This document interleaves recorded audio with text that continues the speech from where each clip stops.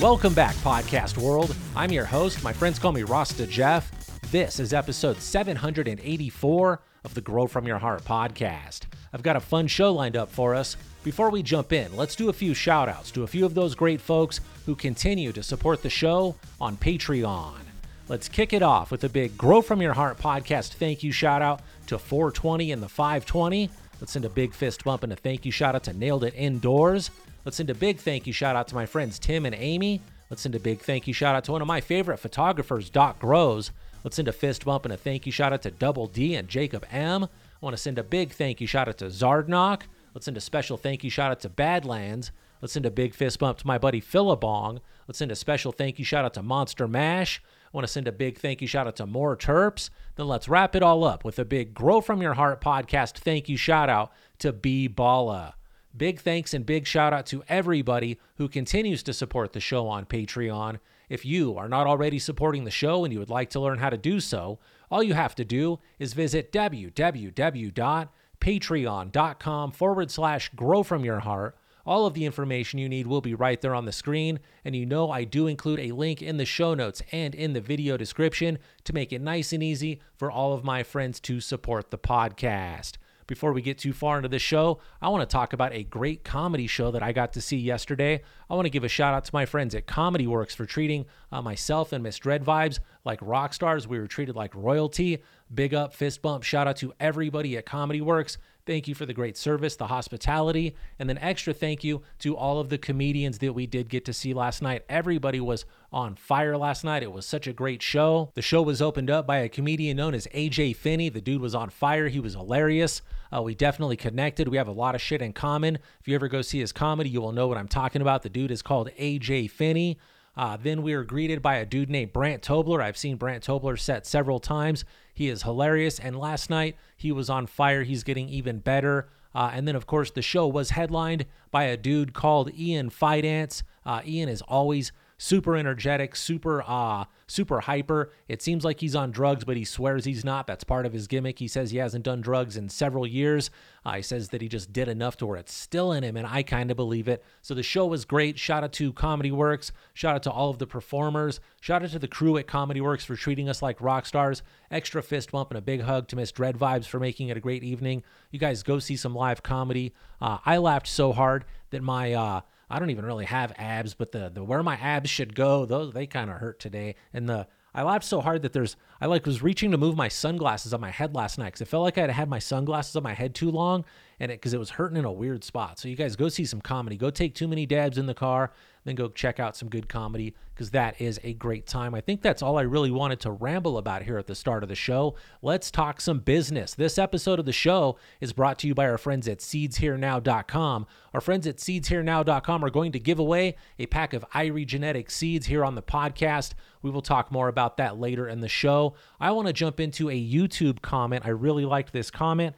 I don't read a lot of YouTube comments on the podcast here. They've got to be good comments. They do. I don't see all of the YouTube comments. There are a lot of them. I don't check them as frequently, as diligently as I should maybe, but I did like this one. This one did stand out to me. It came from our friend Zachary Johnson. Big up to Zachary Johnson. Thank you for listening to the podcast, my friend. It says, I am loving the older episodes as much as the new episodes. Thank you. That's a reminder, you guys. This is episode 784. There are 783 other episodes on YouTube that you may not have listened to. I encourage you. I invite you. I implore you. Is that the correct word here? Is that the correct use of that word? Somebody check my grammar. Comment about it. I encourage you to go listen to those old episodes. Just because they're old, because they weren't put out today, doesn't mean there's not a lot of gems, a lot of gold information in those podcasts. It's still very useful info, very educational, informative, and entertaining podcasting, if I do say so myself. So I encourage you guys to go check out all of those older episodes. People say, hey, dude, I miss you putting out 2 episodes a week. I used to do that. It's overwhelming. I can't do it. They say, I wish there was more podcasting. There's a lot of old shit that I bet you didn't even listen to. Go check it out on YouTube. It's good stuff. You will learn a lot.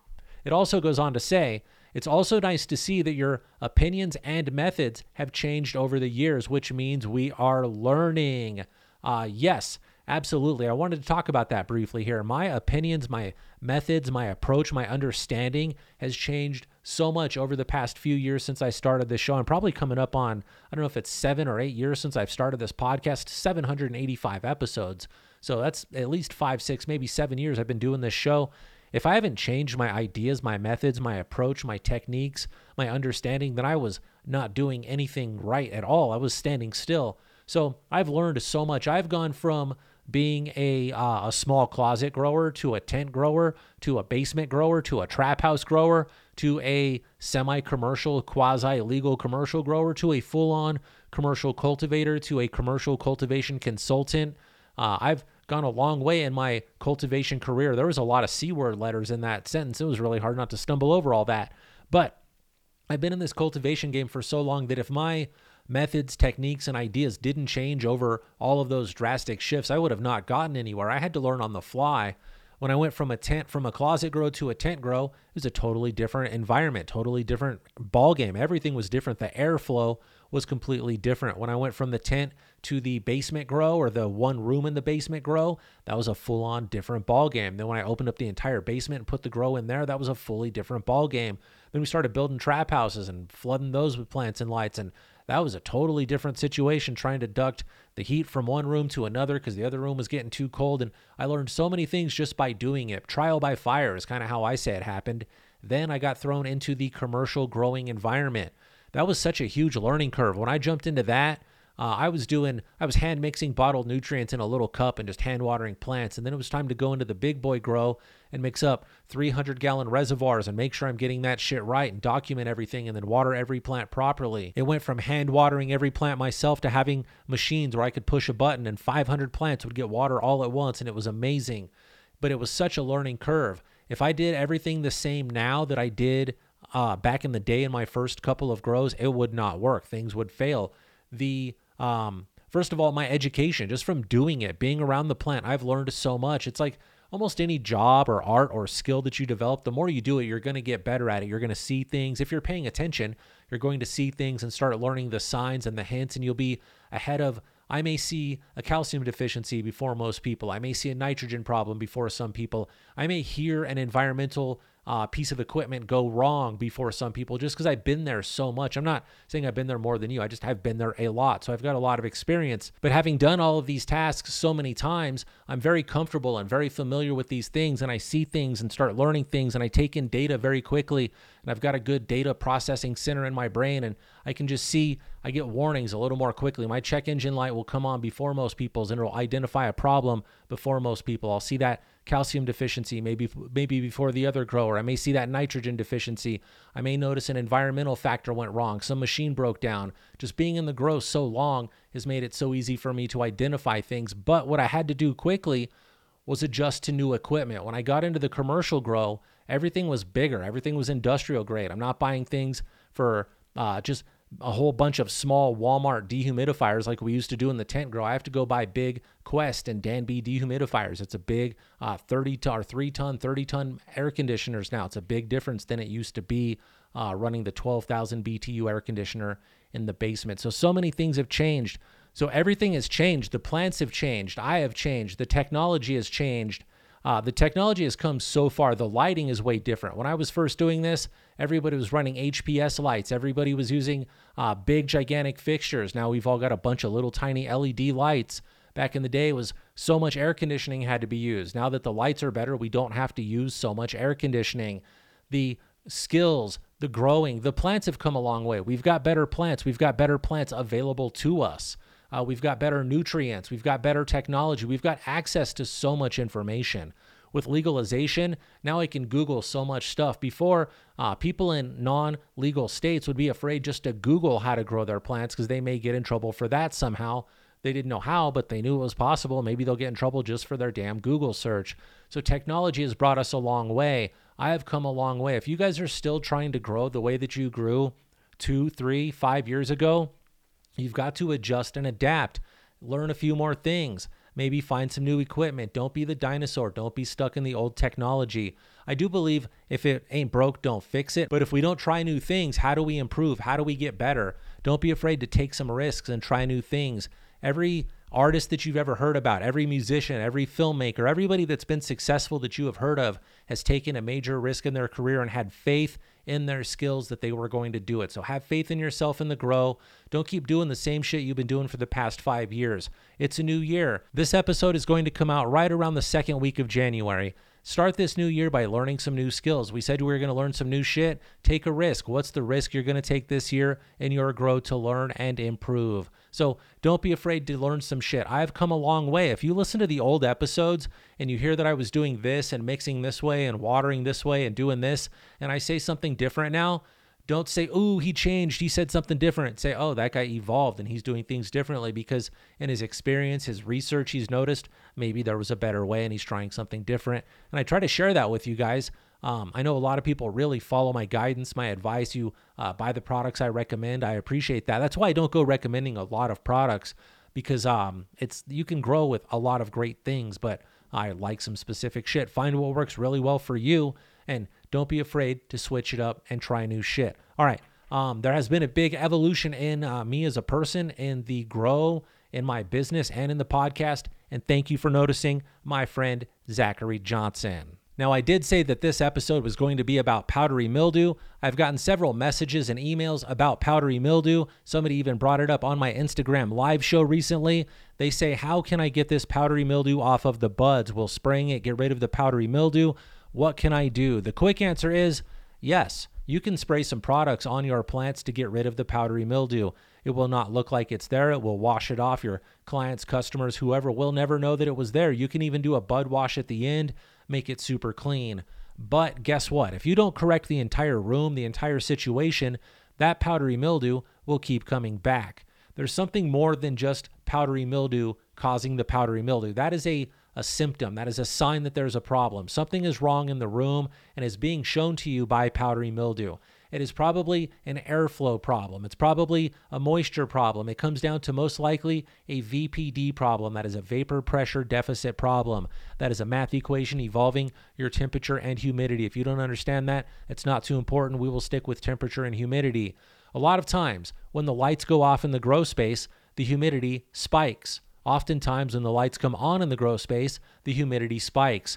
Those spikes, you're getting a high humidity point in the room. The plants are not prepared for that. Your ventilation equipment is not prepared for that. You're getting a big spike in there. That is oftentimes what triggers the powdery mildew. So one thing I would recommend is correcting the spikes that happen when the lights come on and when the lights go off. I mean temperature spikes, because it's been whatever degrees in the room and now the light either goes off or comes on. It's going to change probably somewhere between 7 and 12 degrees quite quickly in that room. The temperature is going to spike or drop if the light's going off or on, and that's going to affect the humidity tremendously. Depending on the size of the room, how many plants you've got in there, that will affect the humidity really strongly. I would recommend getting some sort of a monitoring system that will real-time monitor the relative humidity, the temperature, and even possibly do the equation and monitor the vapor pressure deficit in your grow space at all times. Then look at the chart after 2 or 3 days of cycling on and off and see what's happening. It lights on and lights off. See how those spikes are going. Then let's figure out if we can set up some sort of airflow system. Is there an exhaust vent or an exhaust fan or a blower that we can turn off or on at the correct times to correct this spike in humidity? Maybe it's a drop in humidity. Depends on what's going on in your room. Also, it greatly depends on what's going on in the adjacent rooms. If your grow is up against the outside, so this wall right here is an exterior wall. If the grow's up against that and it's snowy outside, you got different opportunities for different climate changes when that light goes off. If it's up, that's honestly a bathroom on the other side of that wall. So if the grow was in there, it wouldn't be as drastic of a change when the lights go off because this room is temperature controlled. So that's also going to play into some of your humidity and temperature and VPD swings in your light change. Another thing to think about is something I kind of mentioned a moment ago. When the lights go off and when the lights go on, how drastic is that temperature swing? A moment ago, I did mention the temperature change when the lights go off and on. I did say that it would be somewhere between 7 and 12 degrees. I wouldn't like to do much more than that. When the lights go off or go on, I like to keep that daytime and nighttime temperature as close to the same as I can as possible, but no more than 10 to 12 degrees in difference between your day and night temperature. If it's 87 degrees in there with the lights on and it gets lower than 77, maybe like 75, 74, 73, that big temperature swing does give you the opportunity to get powdery mildew in that room. The main things I would think about is keeping the air moving in the room. Don't let stagnant air stay in the room. Exhaust and replace that air in the room. Do you have an exhaust fan removing the stagnant humidity out of the room? Do you have passive intakes? Do you have active intakes bringing fresh air into that room somehow? I like to bring fresh air in low and suck that old, hot, humid air out at the top. Are you doing something like that to replace, replenish, and recycle that air? You don't want that old air in the room all the time. We need fresh air. So let's have old air going out, new air coming in. Let's keep plenty of fresh air moving around. Then let's avoid microclimates. In a big grow, you may have fans every 3 to 6 feet or something like that. But so let's say that there's a light right there. There really is a light right there. We don't have to pretend. You can see it reflecting off my hand. There's a light right there also. They're about 2 or 3 feet away from my hands.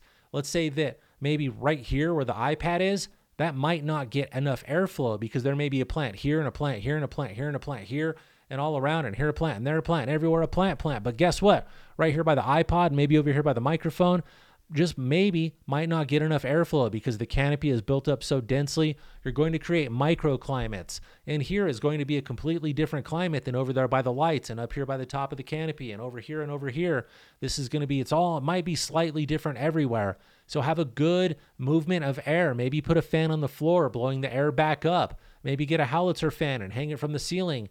What that fan does, instead of blowing the air left and right, it sucks the air up. So the air that is down low, it pulls it up and shoots it up to the ceiling and stirs the air. So if you're operating with CO2, the CO2 is heavier, it will fall to the floor. The howitzer fan will pick it up, bring it up towards your plants again, shoot it to the ceiling. It's heavy, so it will fall again, mix with the oxygen. It'll keep cycling back in. So if you're running CO2, definitely use that howitzer fan or a fan on the floor pointing up. But my point is, avoid microclimates. We want air moving around. Another way we can prevent powdery mildew is to keep leaves from touching each other. The plants need a little bit of space. The leaves can touch each other, but not excessively. If you've got 2 plants, give them some breathing room. Think about if I just walked up to you in a room at a warm grow space and I just put my hand on your shoulder all day. It's not that annoying, but after a while it's going to get hot. It's going to get a little bit sweaty. It's going to get uncomfortable. Imagine the leaves of the plants just touching each other all day. They don't want that. That also tells them you shouldn't grow out any wider. You've got to grow up and get stretchy because there's nowhere else for you to go this way, so go up. So keep your plants a little bit, give them some growing distance, give them some space. Another thing I'm going to recommend is don't overwater your plants. Understand how much water to put into that room. The amount of water that you put into those pots is how much water those plants let back out into the air.